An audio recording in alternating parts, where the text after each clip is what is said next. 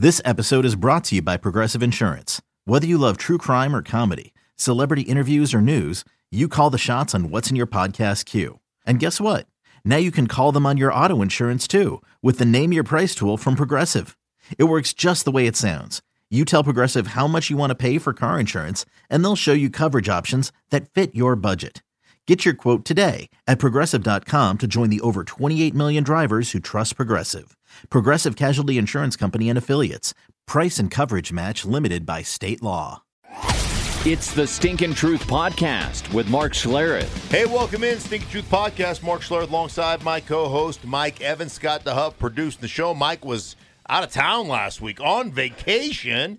So that's really great. Superbook, America's Best Bet. Check out Superbook. Mike, how was your vacation? Oh, it was great. Explored good part of the American Southwest. Yeah. You know, parts of Colorado and Utah and Arizona and Nevada. It was fantastic. Man, there were some times we were driving through parts of the country where I'm like, okay, this is where the aliens land. Did you, at any time, black out and wake up with a sore bottom? Because if you are you saying was I abducted by aliens and rectally probed? Yes. Well, that's what everybody knows that's what happens, right? I mean, that's the only way they can figure out what we're all about. Apparently, that's why they have the long finger. They can't talk to us. They can't talk to us. No, that's why they have the long finger that lights up. Everybody knows this. Everybody has. Phone home. Well, good. I'm glad you guys had a good little family break. You need that every now and again. But good to be back, and here we are about 3 weeks away from the NFL draft, and moves are being made, and rumors and speculation. How about Sam Darnold? Not a surprise, really, that he was traded. I guess maybe the fact that it was Carolina is the surprising part. You mean after they made a push to go get Teddy Bridgewater last year, and I think there's a couple things. And that they were always kind of linked to maybe one of these quarterbacks coming out. Yeah. I think there's a couple things that you can learn from this experiment. Like, if we really dig deep, there are a lot of layers to this onion, okay? And I think let's just start there. I mean, let's just start with Sam Darnold in the draft, okay? So you draft Sam Darnold in 18, right? And Sam Darnold doesn't produce. He gets hurt. He gets beat up. You don't have a roster around him. This is what I find fascinating about the National Football League and shitty teams, okay? You think that you can do the same thing and you're going to get different results. I mean, here's the thing that fascinates me about this. Let's put a guy in an untenable position. Let's put a guy in a position to lose, and then let's act surprised when he loses, right? Like, I don't understand that. There is a reason the same freaking 5 or 6 teams are always drafted in the top 10. I mean, come on. For years, it was Cleveland. It's the Jets every year. It was the Bengals every year. On and on. Detroit Lions, they're always a top 10. Why? Because they do the same thing over and over and over again and expect different results. Like, do you not understand? Do you not understand that if you don't have the roster to win, that all of a sudden getting a quarterback isn't going to elevate your roster? It's going to drag down your quarterback. There are, Mike, honestly, if we went through this, I'll just ask you, give me a list of unicorn quarterbacks who changed the fortune of your franchise right now. How many guys in the NFL do that? Oh, there's only a handful. I mean, you know who they are. They're Mahomes. They're Brady, Aaron Rodgers. I think Russell Wilson's that kind of quarterback. It's pretty much where it ends, right? That's pretty much where it ends. Yeah. Yeah. So here's my theory on quarterbacks. Like, the unicorn quarterback back in the day, Peyton Manning. Like, I used to be public enemy number one when I worked at ESPN because I said every year, this roster's an 8-8 roster, and they're 12-4 every year because they've got a quarterback that covers up their warts. And Indianapolis people players were pissed Like the fan base was pissed. They hated my guts. And then Peyton Manning got hurt, and they went 2-14. I was like, wow, I way overestimated the talent on that team. They are terrible. Oh, they must have loved that. Oh, yeah, they love that. But, you know, when you live on I Told You So Island, I told you so. I told you this is what they were. And the deal is there's 3 or 4 quarterbacks in the league that cover up warts. The rest of the quarterbacks, write this down, expose them. They expose the warts on your team.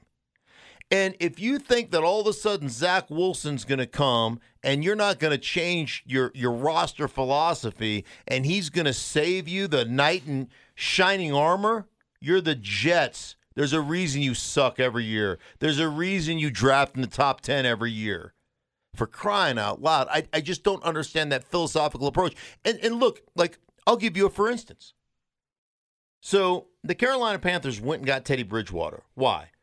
Well, Teddy Bridgewater bounced back, had an unbelievable comeback career story, went to New Orleans, got Drew Brees got hurt, and he ended up going 5-0 as a starter. And people are like, oh, Teddy Bridgewater, 5-0, let's pay him $20 million a year to come over here to Carolina and resurrect our program, right? When you look at the two rosters, you know what? They didn't ask Teddy Bridgewater to go out and win games. He asked Teddy Bridgewater not to screw it up.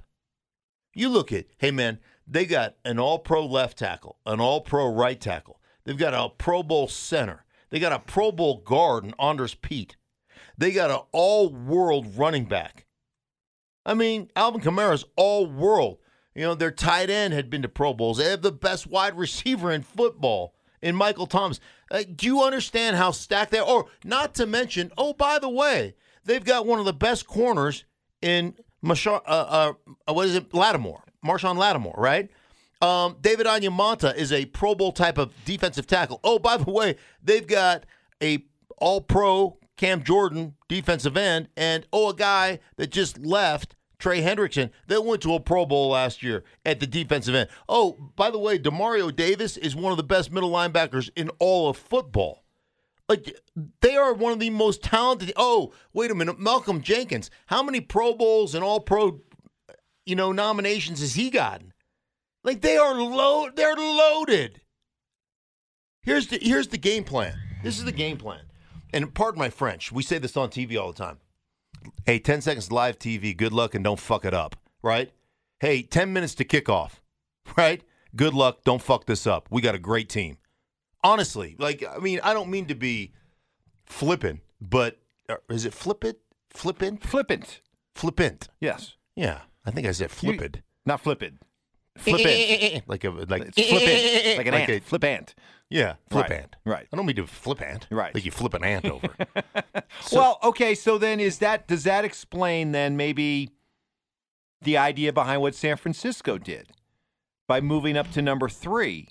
Is the idea that they see a team that was in the Super Bowl just a couple years ago, and while they like Jimmy Garoppolo, they realize Garoppolo has enough deficiencies that maybe you can't win a championship with him. But in the pursuit of going and getting a quarterback of the future, it needs to be a quarterback that, in theory, can step right in. And like you said, not expose the warts. Just play to the strength of the roster around you. Does that explain why it appears that this move was made to get Mac Jones, which surprises a lot of people? Now, I mean, the 49ers aren't on record, but all the signs seem to be pointing to Mac Jones. You've done plenty of 49er games. You've gotten to know Kyle Shanahan and John Lynch pretty well. I mean, does this sound like the direction they're going into you? Well, I mean, I played against John Lynch forever, and he's a guy that I have a lot of respect for and I have a relationship with, right? After playing relationship, both TV guys, and we both played for the Broncos, so we both there's a connection there. So John, I would consider, I've known John since he was in college. So I actually worked out one summer with John when he was at Stanford, and I was playing for the Washington quote-unquote football team. So I've known John for a very long time. And he's a guy that I have a ton of respect for, and a guy that I can reach out to and say, hey, give me some insight. Now, I'm not trying to break news, so I don't know who they're paying. I would never ask him, who you guys taking at 3? I want to know. That I would never do that. But John is a friend. I've known Kyle since he was 15 years old and a ball boy or whatever it was. So he was a ball boy. I played for his dad. I know Kyle very well, and like Kyle wants. Do you want athleticism at that position for all the rollout, the boot keep stuff? And yes. Does Mac Jones have enough athleticism to execute all those things? Absolutely, he does. The bottom line is they're going to run the ball because of they are probably one of, if not the top team in all of football when it comes to personnel groupings, to motions, to all the things that they are asked and all the things the quarterbacks are asked to do pre-snap. And it takes a lot of intelligence to understand, what personnel group are we in? Like, hey, are we in 11? Then my F slot receiver becomes my adjustment guy. Are we in 12? Then my second tight end becomes my adjustment guy. Are we in 21? Then my fullback is my adjustment guy. And so if I say, F left outside, it means my fullback in 21 is going outside to the left, outside the X receiver. But if I say F left outside and we're in 12, then it's my backup tight end, my second tight end that's going to move. Like, there's a lot of things you have to understand pre-snap. There's a lot of heavy lifting you have to do to be involved in that offense and to understand what the formations are, what the personnel groupings are, who's the adjustment guy, like how we're attacking a defense. And now the scheme or the concept is the concept. Like, you could run one concept. And it's for you, it's one concept with one adjuster. And for the defense, you could run it you could run it the same play 11 times and make it look like 11 different plays.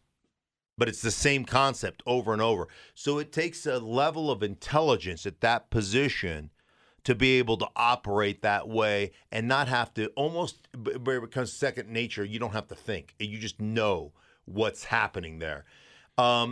And then, your ability to execute, to be on time. I think accuracy, Mike, has to do with I think accuracy in the end, people talk about accuracy. Accuracy to me is really more about the timing of the throw, of being anticipatory and throwing it on time than it is, I'm naturally just gifted with accuracy. And so it's about intelligence. It's about being able to operate that system. Who gives you the best chance at doing that? And then being accurate with the football because of your decision-making process. And I think that's why a lot of people look at that offense like you're going to run the ball. You're not asking your quarterback. You're asking your quarterback to hold the backside on boot keep stuff, on the play action stuff, right? So when you're running the ball, for instance, to the right, you're asking your quarterback to be athletic enough to hold the backside, to hold the constriction of the backside safety or the defensive end. That's all you're really asking him to do. And if they won't hold, then your quarterback's athletic enough to take it on a naked boot and get yourself 9 yards or 8 yards. Which he's athletic enough to do. Absolutely. Yeah. So I just think, like, people want to think that the whole league is going to, hey, if I don't have a quarterback that can run all over the place, then I don't buy that. I think that's bullshit. I think you can scramble. You can be a great scrambling quarterback without ever leaving the pocket. And I think that's where championship quarterback level is played. I think the guy that manipulates, the guy that slides, the guy that feels the rush, the guy that knows where the weakness is before the ball snapped and knows which way he's going to have to slide. Tom Brady is a master of buying himself a half a second, a half a tick more to drive the ball down the field and put it on somebody. Yeah, I just have a hard time believing that we've suddenly just immediately turned the page, don't look back, and the idea that the pocket quarterback is extinct. I don't buy that. I mean, all we know based on the history of this league, recent history, are those kind of quarterbacks still win. Yeah. Still win big. Still win Super Bowls. All right, so if the idea of San Francisco moving up to 3 was we need to get our quarterback because we know Lawrence and Wilson are going to go 1-2, the draft starts at 3. So then if they moved up with the idea of getting one particular guy, and let's say for the sake of this conversation, it's Mac Jones, okay, then now all of a sudden the draft starts at 4. Right. And what do you know? Reports are that the Atlanta Falcons open for business for trading that pick. And I just think that makes sense. I mean, I think you look at Matt Ryan, speaking of guys who don't cover warts, Matt Ryan won an MVP in this league. Oh, who was his coach when he won that MVP, I wonder? Oh, Kyle Shanahan, right? They went to the Super Bowl. They lost a 28-3 lead, okay? It is what it is. That happened. But guess what? They have littered, the old regime, littered Matt Ryan with an embarrassment of riches outside the numbers. Calvin Ridley, Julio Jones. I mean, it was Mohamed Sanu. And then they have had speed. They have had athleticism. They have had running backs that can catch the ball. They have had like an embarrassment of riches. Mm-hmm. And what happened?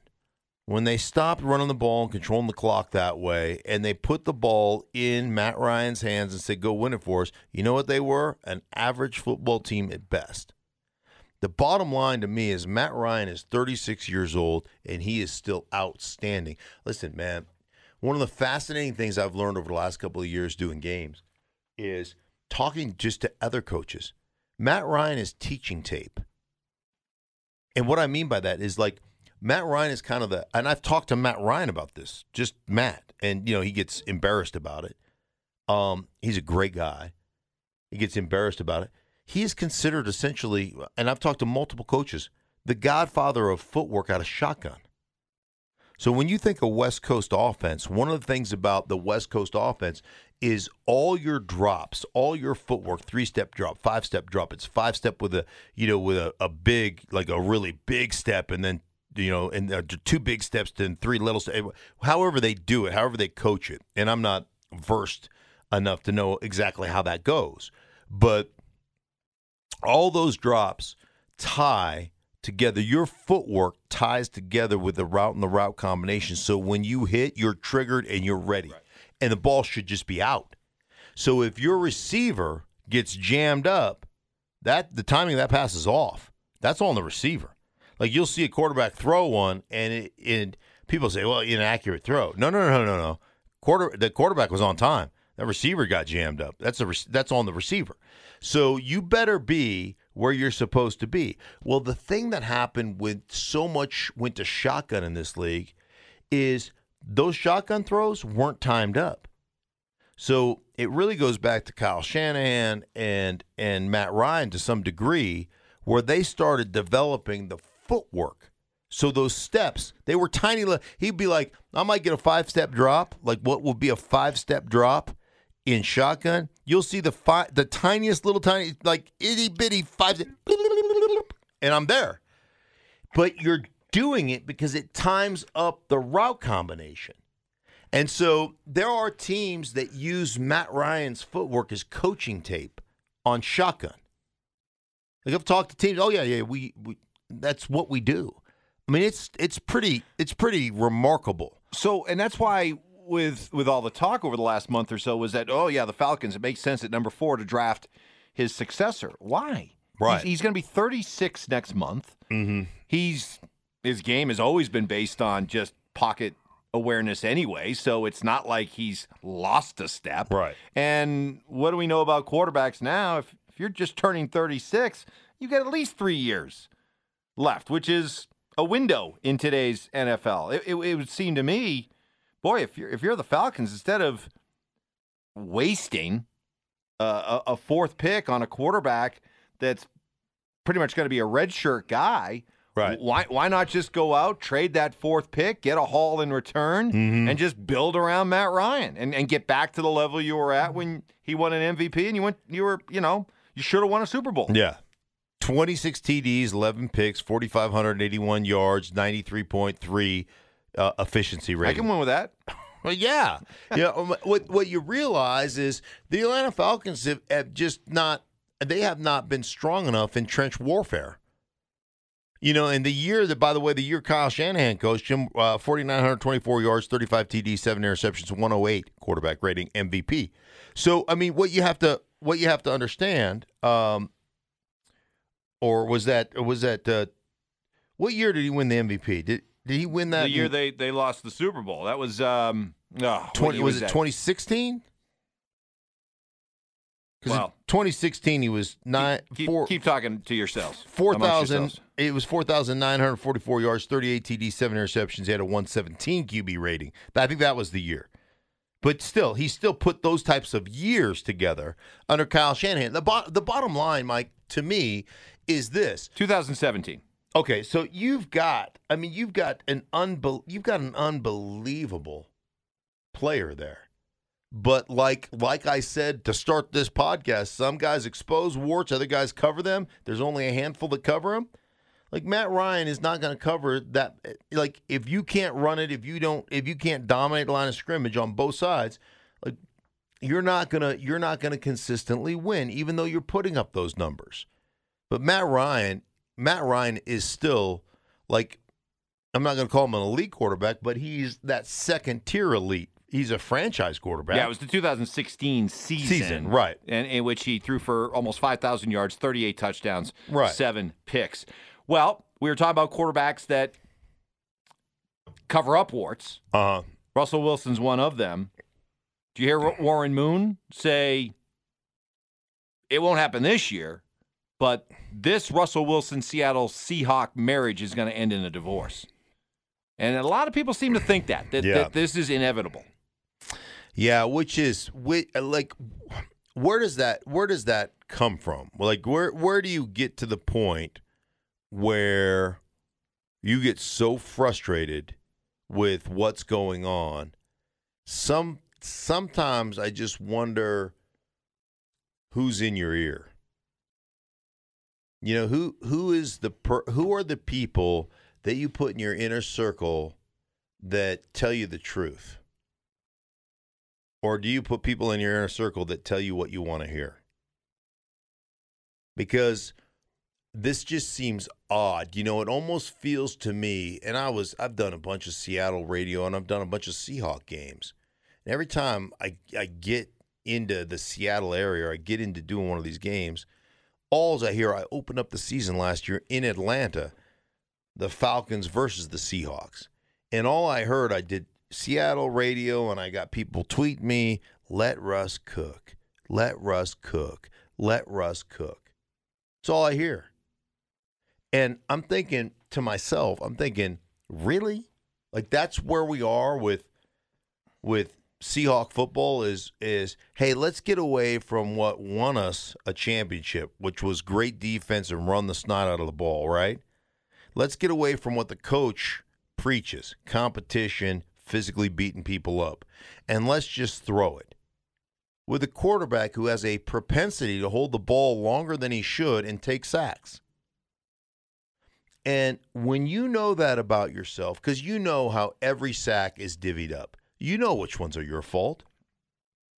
You know that those things are your fault. You know that there's, I don't know how many, I don't know what percentage, Mike, of the sacks that the Seahawks give up. They give up about 45 a year on average. What percentage of those are Russell Wilson? Are of the 45 or 15 of them on Russell? If I was a gambling man, just based on all the film I've watched, I would guess that somewhere around 15 are probably attributed to Russ, maybe more. But the bottom line, it shows to me a lack of self-awareness. Kind of like when he did that, Mr. Unlimited, you know, like that's a lack of self-awareness because you just look dumb. And I love Russ, and Russ is a competitor, and he's smart, and he's great, and all those things. But when you basically say we have to protect better, and you're in charge of a lot of the sacks that are given up, that's a lack of self-awareness. And I'm sorry, but if I played offensive line there, I'd be pissed, and he'd know that. Now I would, you know, I'm not right in your face going to create a fight. I'm more what do you call it when you're subtle about stuff? You'd be kind of passive aggressive. That's what I was looking for. Passive aggressive. Yeah. So I'd have stuff hanging in his locker. You know, I would just be making fun of him every day until he relented. Right. Yeah. But I wonder. I get what you're saying. Who are the people in his ear? I think there's something else that we're seeing. I think it's the Brady effect. I really do. I think there are veteran quarterbacks, Brady's peers, guys that have beaten Brady, but guys that have lost to Brady. And they see what happened, how he was able to basically force himself out of New England, go to a situation that he handpicked, and then once he was there, get to bring in players that he wanted and get to have incredible say in the offense that was run. And it ended up resulting in a Super Bowl. And don't think that Russell Wilson didn't notice that. Aaron Rodgers didn't notice that. Deshaun Watson, before all this, didn't notice that and said, hey, wait a minute. We're now at a time where there is so much importance placed on us, so much responsibility. We're being paid the way that we're being paid, that we should have more input. And if we're not going to be given that input, we should be allowed to go somewhere where we can. Right. And I really think that, to me, it's that'd be too much of a coincidence. Yeah. To just say these quarterbacks are acting the way that they're acting, independent of what we just saw with Tom Brady. I think there's a connection. I don't disagree with you. I think there is a connection. I think it would behoove you to do some research, though. Meaning, I think you need to understand who Tom Brady is. And you know I have a man crush on Tom Brady, right? I mean, it goes well beyond man crush. Yeah, it's uncomfortable. It is it's uncomfortable for him. No, you just have to understand that what you see on the surface is not it's not what you see. Like, you look at that on the surface saying he they broke apart in New England. He and Bill Belichick, he was tired of that grind. He was tired of the organization basically asking him to cover all these warts. He wanted to go somewhere. He got the hand pick. It just looks like he directed everything, which to a degree he did. I'll give you that. But what people don't see is, like, when you sit down one-on-one with Tom Brady, there is not a diva bone in that dude's body when it comes to team and football. Tom Brady just wants to be one of the dudes. He works his ass off. He demands, as much as he demands from the guys that he plays with, he demands more from himself. He is completely collaborative when it comes to orchestrating the offense. There's give and take there. There is, I'll try it your way, but this is the way I'd like to do. There is a give and take there between he and Bruce Arians, yes, and all the different. What's the quarterback guy? Clive Christensen, and it was Christensen, and there's also and Byron Leftwich, and yeah, I want you to finish Leftwich. your point, but Leftwich and Arians have both been quoted. Leftwich, especially by saying, "Look, we went to Tom and said, look, Tom, please don't hold things in just because we're coaches. If you tell us what you want, okay, and let's work collaboratively to make this work." So I'm not trying to paint Tom as somebody that came in and was like, damn it, my way or the highway. Right. It only worked because Arians and Leftwich and Chris, they all were like, hey, let's find something that works for everybody. Credit to all of them. But what I'm saying, though, is he still got that. Yeah. Oh, absolutely. And these other quarterbacks see it and want it too. Yeah. And it's funny to me because, there were so many people after Bruce Arians, eviscerated him after that first game where he threw a couple of picks and it was bad. He just eviscerated Tom Brady, right, in public.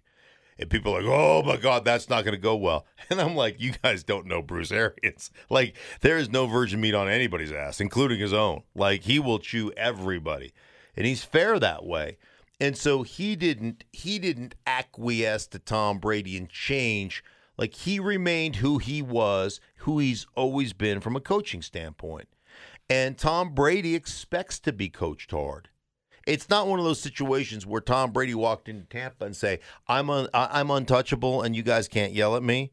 Tom Brady expects to be Coach Hart. He's been coached that way his whole life, and I appreciate that. So somebody told me like they were so excited that Tom was in there, but like new guy gets signed in October, and Tom Brady walks up to new guy who's off the practice squad that he's never met. Hey, Tom Brady, how are you? Yeah, I know who you are, right? Like I know you're Tom Brady, but he goes out of his way to do that stuff. Somebody had told me that I think this was when he was in New England on a Friday, where everybody tries to get out, and you're done by noon or whatever. You have a sandwich and you just roll out of there.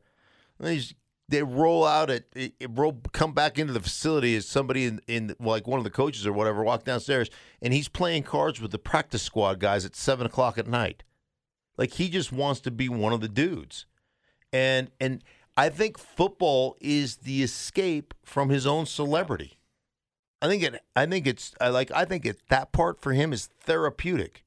And so I think there's a lot more under, like it's like the old iceberg, that your public speaking 101. The thing about an iceberg is 90% of its mass is underneath the water. You know what I'm saying? Right. Like only 10% is showing. And that's what, I mean, it's just so stupid. But I think it's true in Tom You're Brady. a public speaker. Have we just gotten some insight into your strategy? No, I've seen that graphic 8 million times. Happy to say I haven't used it. But you know what I'm talking about. So I just think there's just a unique.